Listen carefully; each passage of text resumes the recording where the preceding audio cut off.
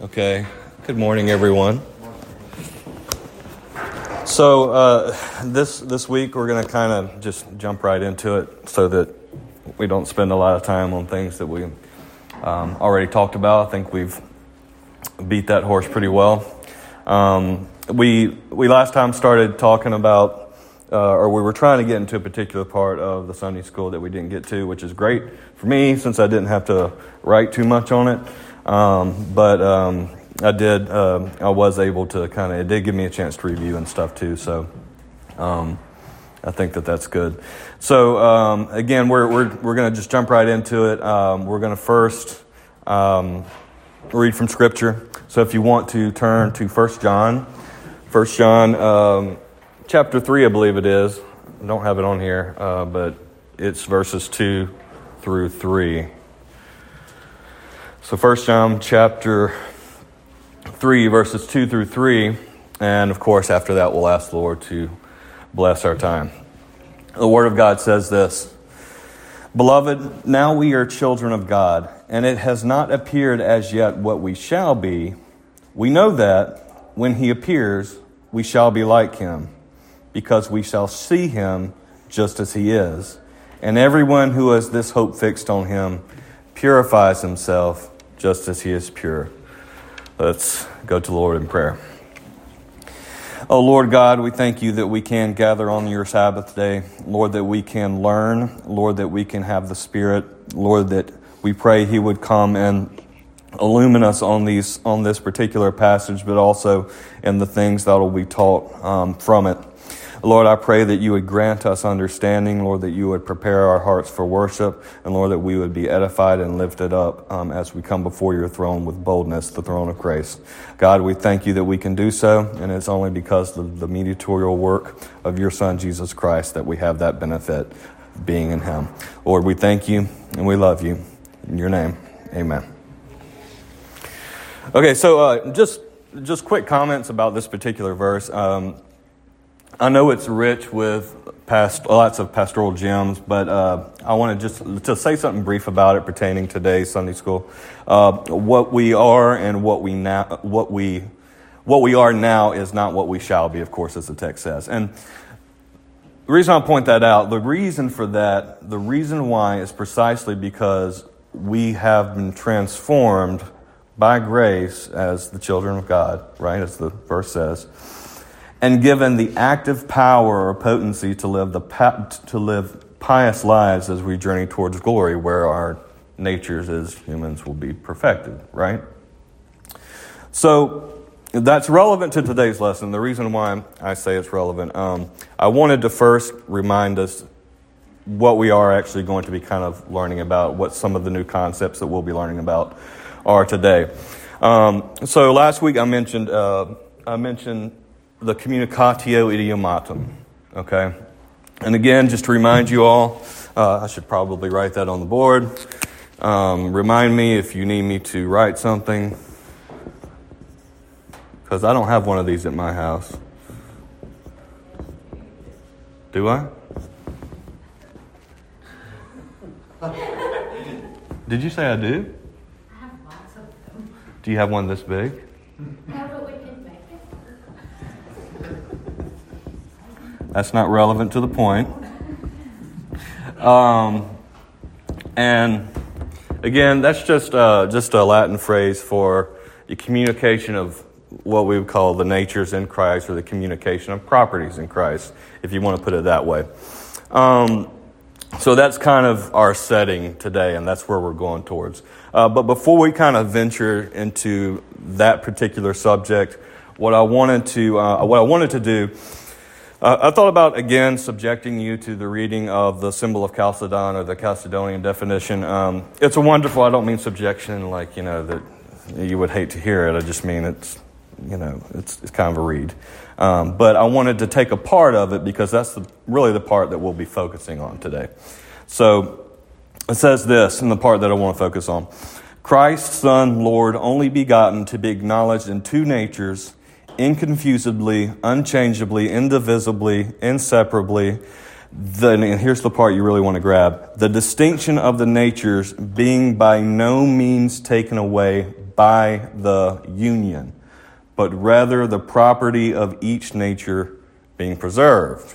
Very important. Very important that we get that, especially have that in the background as our definition.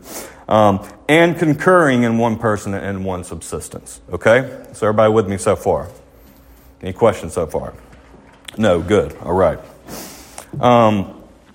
So we've already said that, and I promise I'm not rehashing this again, but we already said that a nature is a what, right? What something is. Okay, so we got that much. And we've elaborated, I think, we've sort of, again, beat that horse dead, hopefully, as to what that means in distinction when what we mean when we say person. So nature versus person. Okay? Now, I will say this, however. We should be careful as we move forward to first kind of shed some light on or elucidate really that what we see now, what we've covered so far regarding how we explain nature, doesn't really address another part that I think is relevant to our discussion. It doesn't fully address the capacity of those natures, okay? So when we talk about a what of something, we have to talk about its properties as well, right? So we have to talk about capacity. So in other words, what we haven't addressed is a term that we could, I'm going to introduce you to a new term here, but we haven't addressed what we would call passive potency. Can anybody maybe, it might be an unfair question, kind of give me a definition of that except for how? No? Just go for it. Okay. See, I'm getting head shaking. So all we mean by that, all that's meant by that is very simple. It's the ability to be acted upon. Okay? The ability to be acted upon. That's in contrast to, potency is just another word for power too, if you want to think of it that way. Passive power. So again, you can think of this as capacity, but also that's in contrast in a way to active potency. I can't distinguish between an A and an O. Active potency. All right. So this is the ability to act upon, be acted upon. This is the ability to act. Okay? We would just know this as like an active power. Active power, if you want to think of it that way. All right? So, if we were to apply this to God, what would we call this? This part, number 2. Not number 1. I'll explain why in a minute. God has the power to act, right? What would we call that for God? Sort of. Omnipotence. Omnipotence, yes. So omnipotence. Because he has unlimited active power. Omnipotence, okay. All right. So, now, given what we said, especially with the definition of passive potency, and you'll see why this is relevant, so just bear with me. Given what we said about the definition of passive potency is, we of course want to say that the divine nature, well, I'll ask it this way, can the divine nature be acted upon? So does the divine nature have passive potency? No. Okay. The divine nature in terms of power has only active potency. That's going to be very important. So we want to say, of course, that the divine nature does not have any passive potency whatsoever. God is, of course, after all, the plenitude of life. He is perfection. He is pure act. This means that there is nothing that can be given to God. He can receive nothing. He can only give.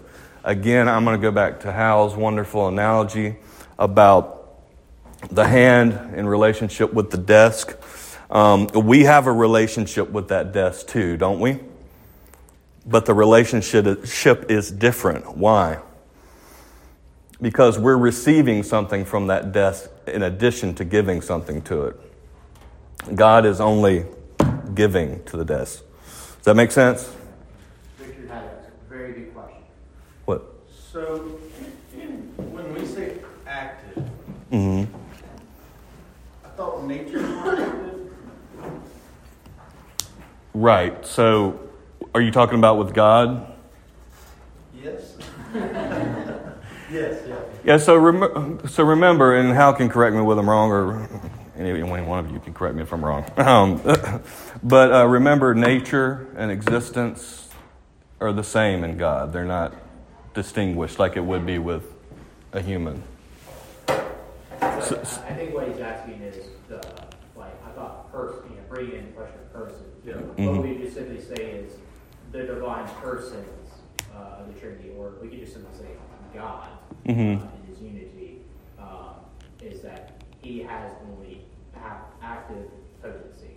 Right. That He only gives, He never takes. Right. Would it be good and maybe helpful to put it this way, that it's the persons who do the acting, but it's the nature that determines the power of acting? Yeah. So That's good. Yeah. Yeah. So. the nature describes whether or not they have active or passive potency and how much they're Right. So I promise you I'm getting there. I'm hoping that in all this, in my terrible attempt to illustrate this, that it'll come together here pretty shortly. If it doesn't, then I don't know. We'll just have to chalk it up to mystery, I guess. As an illustration, I gave one that Hal gave before, but as an illustration. As human beings, we can be acted upon in various ways, but one of the ways that I think of that's most relevant to us in this setting is that, well, I guess I would ask it as a question. Do all human beings, by virtue of their nature, by virtue of what they are, being human, have the ability to receive grace, even saving grace? Yeah. So we have the passive potency to receive the grace of God. Okay? Everybody with me? Where was I going with that? But it's only God who acts. Is that where you're going? Right. So, but that's different, for example, of me having the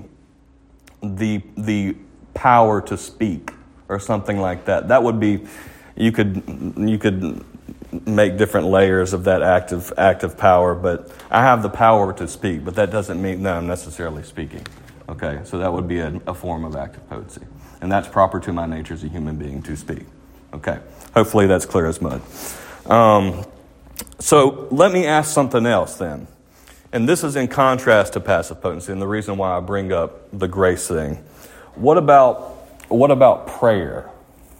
What about prayer? We've already said that God does not have any passive potency in Him. Yet we pray to Him. So what about prayer? And I know this raises all sorts of questions. Please, let's focus in on what does that do to God? I know I've inadvertently initiated a rabbit hole probably in many minds now, but Well, He raises people up to pray for His will, to which has already been determined. And if we will not do it, He will call the rocks out to pray His name. So, I like that. yeah. Wonderful wife she is. She's saving me right now. She's saving me. So the point I'm trying to make, though, like as many questions as that could raise, is that prayer doesn't change God. Okay, it doesn't. If we're going to affirm a God that does not change, we have to say that even prayer that He commands us to pray does not change Him. Okay. Now, saying that, we can see that God is not in the least affected by His creation in any sense. And Well, I mean, just in other words, God does not relate to us in the same manner that we relate to him. And that was, again, the analogy that I was trying to put forward. I think I got ahead of myself there, so I'm sorry. But God does not relate to us in the same manner that we relate to him. He does relate to us. He does. But like the hand on the desk, he doesn't receive anything from it because he does not contain passive potency. It's his nature to not have that. That's the best way I can say it.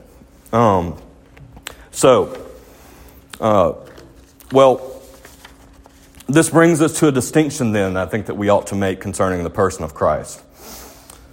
The communicable and incommunicable attributes of God. And again, we are getting to the person of Christ, but it's relevant to it. It's going to be very relevant to this. So what are the communicable attributes, or what is a communicable attribute? You don't have to name them all. So, no. Go ahead. I just was writing communicable. Attributes that we share with God, that can be communicated to the divine or the human. Right. Okay. So, examples? Mercy. Relational? Like, we communicate between? Yeah, I mean, You could say just intelligence. intelligence, love, whatever would... Justice. Yeah, all those things.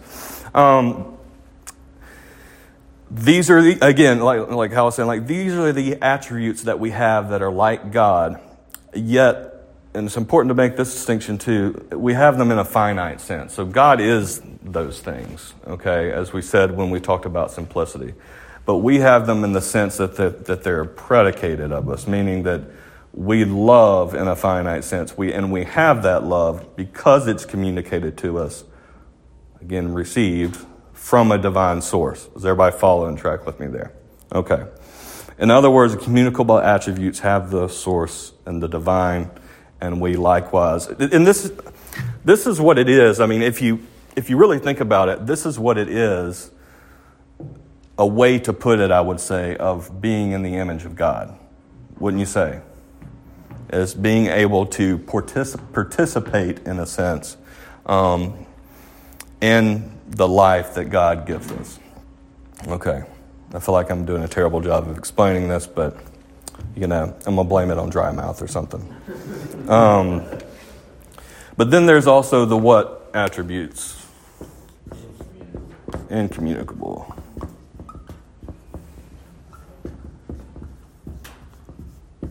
I'm not going to write attributes again. Okay. So incommunicable attributes. And those are what kind of attributes? Omnipresence, omnipotence. Things that God has. Yeah. The things that can only be predicated of the divine. Things we do not have like God. Okay. This should be obvious. So they're only predicated of the divine essence. So you name some. We're not omnipresent. We're not... all powerful, we are not immutable, so on and so forth. Yeah, we're not ase, we're not any of the things that would be predicated of the divine. So, here's the question. How then do we talk about this appropriately with regards to Christ? So that's where it gets tricky, right? I think if it doesn't get tricky to you, then you should be up here, not me. Because wouldn't he be subject to this same distinction being both God and man? Yeah? It's an emphasis on the distinctness of the natures, though. Yeah, so that's why we were talking about what is proper to the nature regarding potency. So we've seen how that starts to connect a little bit, hopefully. So let's remember, so connecting to what we've already said about active and passive power, we would say this. These properties, the properties that which can be communicated, so we're talking about the distinction between the communicable and the incommunicable, the properties that can be communicated from the divine nature to the human nature of Christ is based on, and you said it, Seth, the capacity or potency of the nature to receive them. Okay? So, here's what one of my favorite 16th century Italian Reformed theologians says on the matter, or he says concerning this. He says, Peter Martyr Vermigli, by the way. He says, I confess that immortality, light, glory, and so forth, which the human nature is capable of receiving, are communicated to it.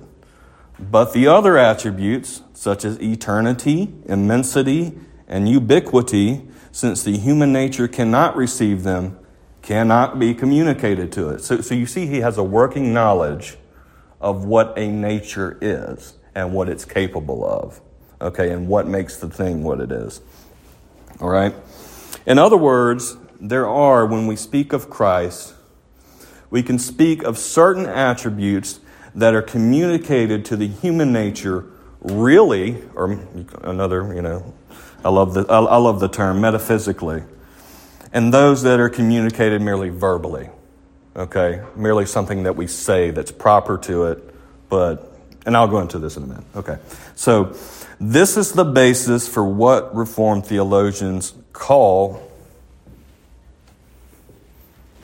the communicable and incommunicable attributes, as we've already discussed. I don't know if you see this yet, and I'm hoping that you see it here in a minute, but these distinctions that are being made, especially by Vermigli, as I quoted, assume a terminative assumptive model of the hypostatic union.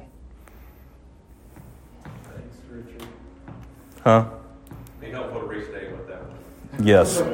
Yes. So we say that the divine person of the Son completes the human nature or terminates the human nature and brings the human nature to completion, rather than the union of the natures making a product of the person of Christ. Does that make sense?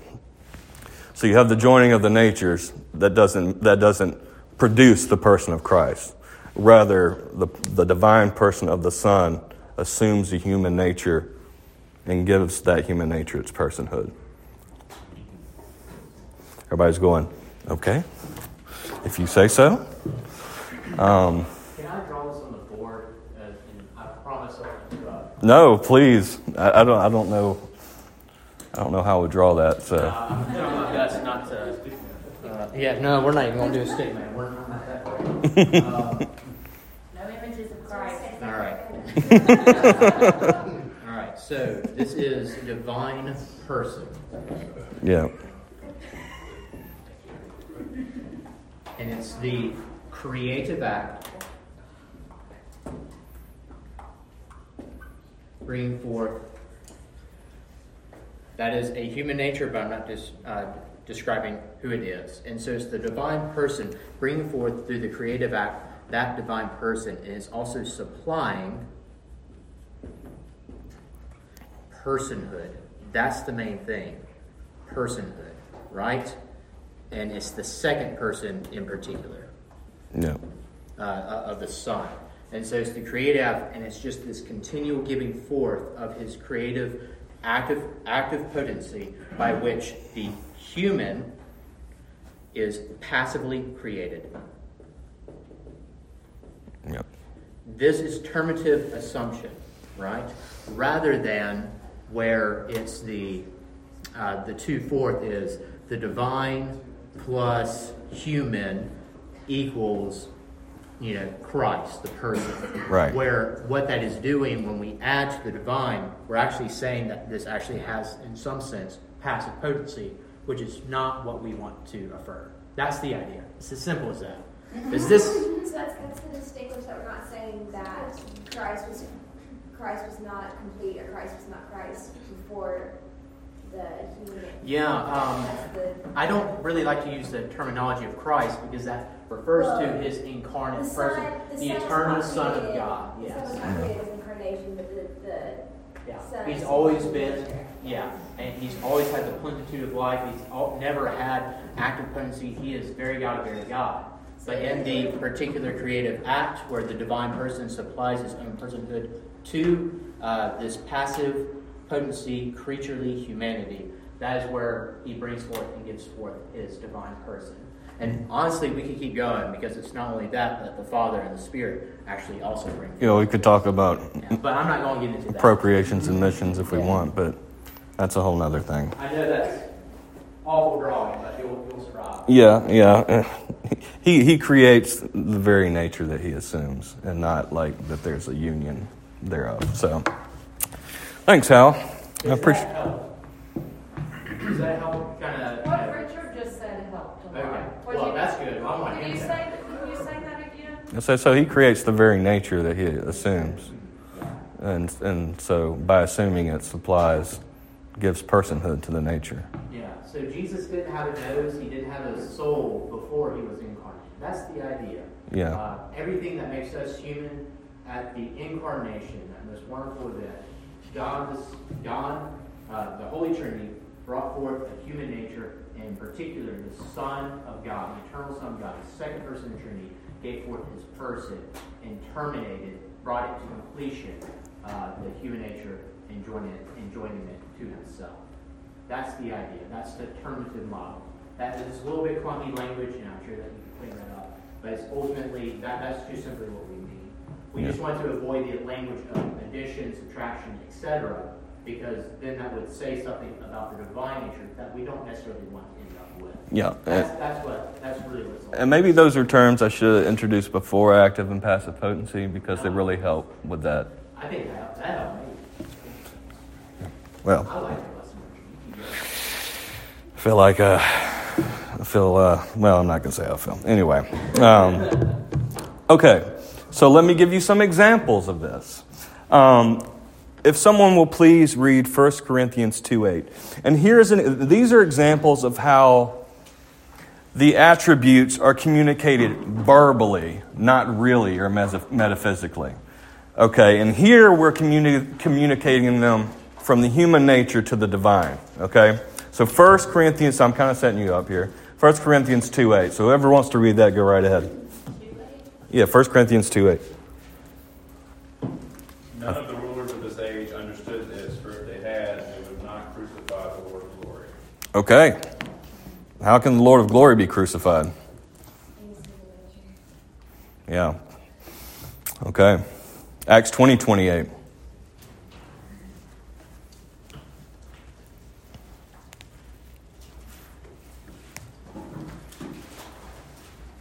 Pay careful attention to yourselves and to all the flock in which the Holy Spirit has made you overseers to care for the church of God, which he obtained with his own blood. How does God, who is immaterial, have blood? Okay. So we see a communication of attributes so far that are being said about somebody who is human and being attributed to the divine.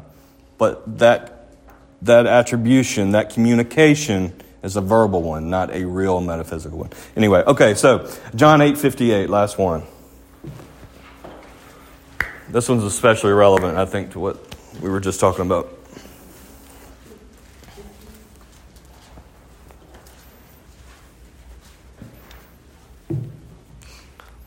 Jesus said to them, "Truly, truly, I say to you, before Abraham was, I am." That's a pretty good one. The human nature of Christ did not exist before Abraham. Right? Yet, the person who is speaking these words in his flesh did. That's what, again, we call a verbal communication or verbal distinction in the communication of the properties. Okay? But even though they're just verbal, they are yet true because the person of Christ possesses all the properties of each nature and is the proper subject of those natures. Okay. In other words, when we usually speak of the communicato idiomatum, or the communication of the natures or properties, we are affirming with the rest of the Reformed Orthodox that there are some properties, very important here, quoting from Vermigli, There are some properties which are predicated of the subject or person and suit it, but are not really communicated to both natures, as I hopefully just have shown. Okay? Theodoret of Cyrus, 5th century AD, says, what is proper to the nature turns out to be common to the person. But this is to be noticed, that a confusion of names does not result in a confusion of natures. Everybody with me? Okay. So with that said, you might be saying, this is too much. Please stop. No, you might be saying this is all fine and well, but how is it then that both natures are proper to one subject? Okay. How are both natures proper to one subject, especially given that the incommunicable attributes are proper to the divine nature only? Glad you asked. And again, this is where your hypostatic union knowledge comes back into the picture again. So again, when we talked about terminative assumption, keep that in mind. But I'll just state the phrase, erase here. Thanks, Hal.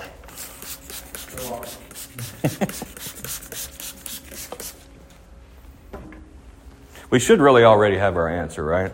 Yeah. Huh? So repeat the question. What question do we have the answer to? So, okay. Hold on. How is it that Christ exists, especially during his incarnational time here, with these two natures, and how did those look or are exercised in Scripture? Well, yes.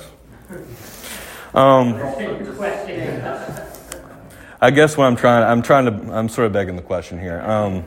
The term that we use for how Christ exists in his incarnation would be a wonderful term called the extra-Calvinisticum. Has anybody heard that term before? Okay, I'm not going to, literally translated, don't worry about that. It just simply means that Christ, in his incarnation, exists beyond the flesh. Okay? Does it make sense as to why? The divine attributes have to exist beyond his flesh. Yeah, because... Yeah, so the divine attributes, the incommunicable attributes, can't be communicated to the human nature, right? Yeah, so it just simply means Christ exists beyond the flesh. So we can easily and logically say then that though a difference in something like spatial dimension, we're talking about omnipresence here in this case. Spatial dimension exists between Christ's humanity and his deity, okay? So keep those in mind. It doesn't follow that the indissoluble bond between those natures is in any way adversely affected. In other words, what I'm trying to say is that when Christ was teaching in Galilee, he was not at the same time teaching in Jerusalem. Okay. Yet, as the omnipresent or immense Son, he is present everywhere. So you're saying his physical human body was not in two places at once, but where he was sitting there preaching, that's why he could see Philip coming before he got there. I actually have that illustration. I'm trying to... You shared this with her. No, I didn't. This is why I don't share it with her.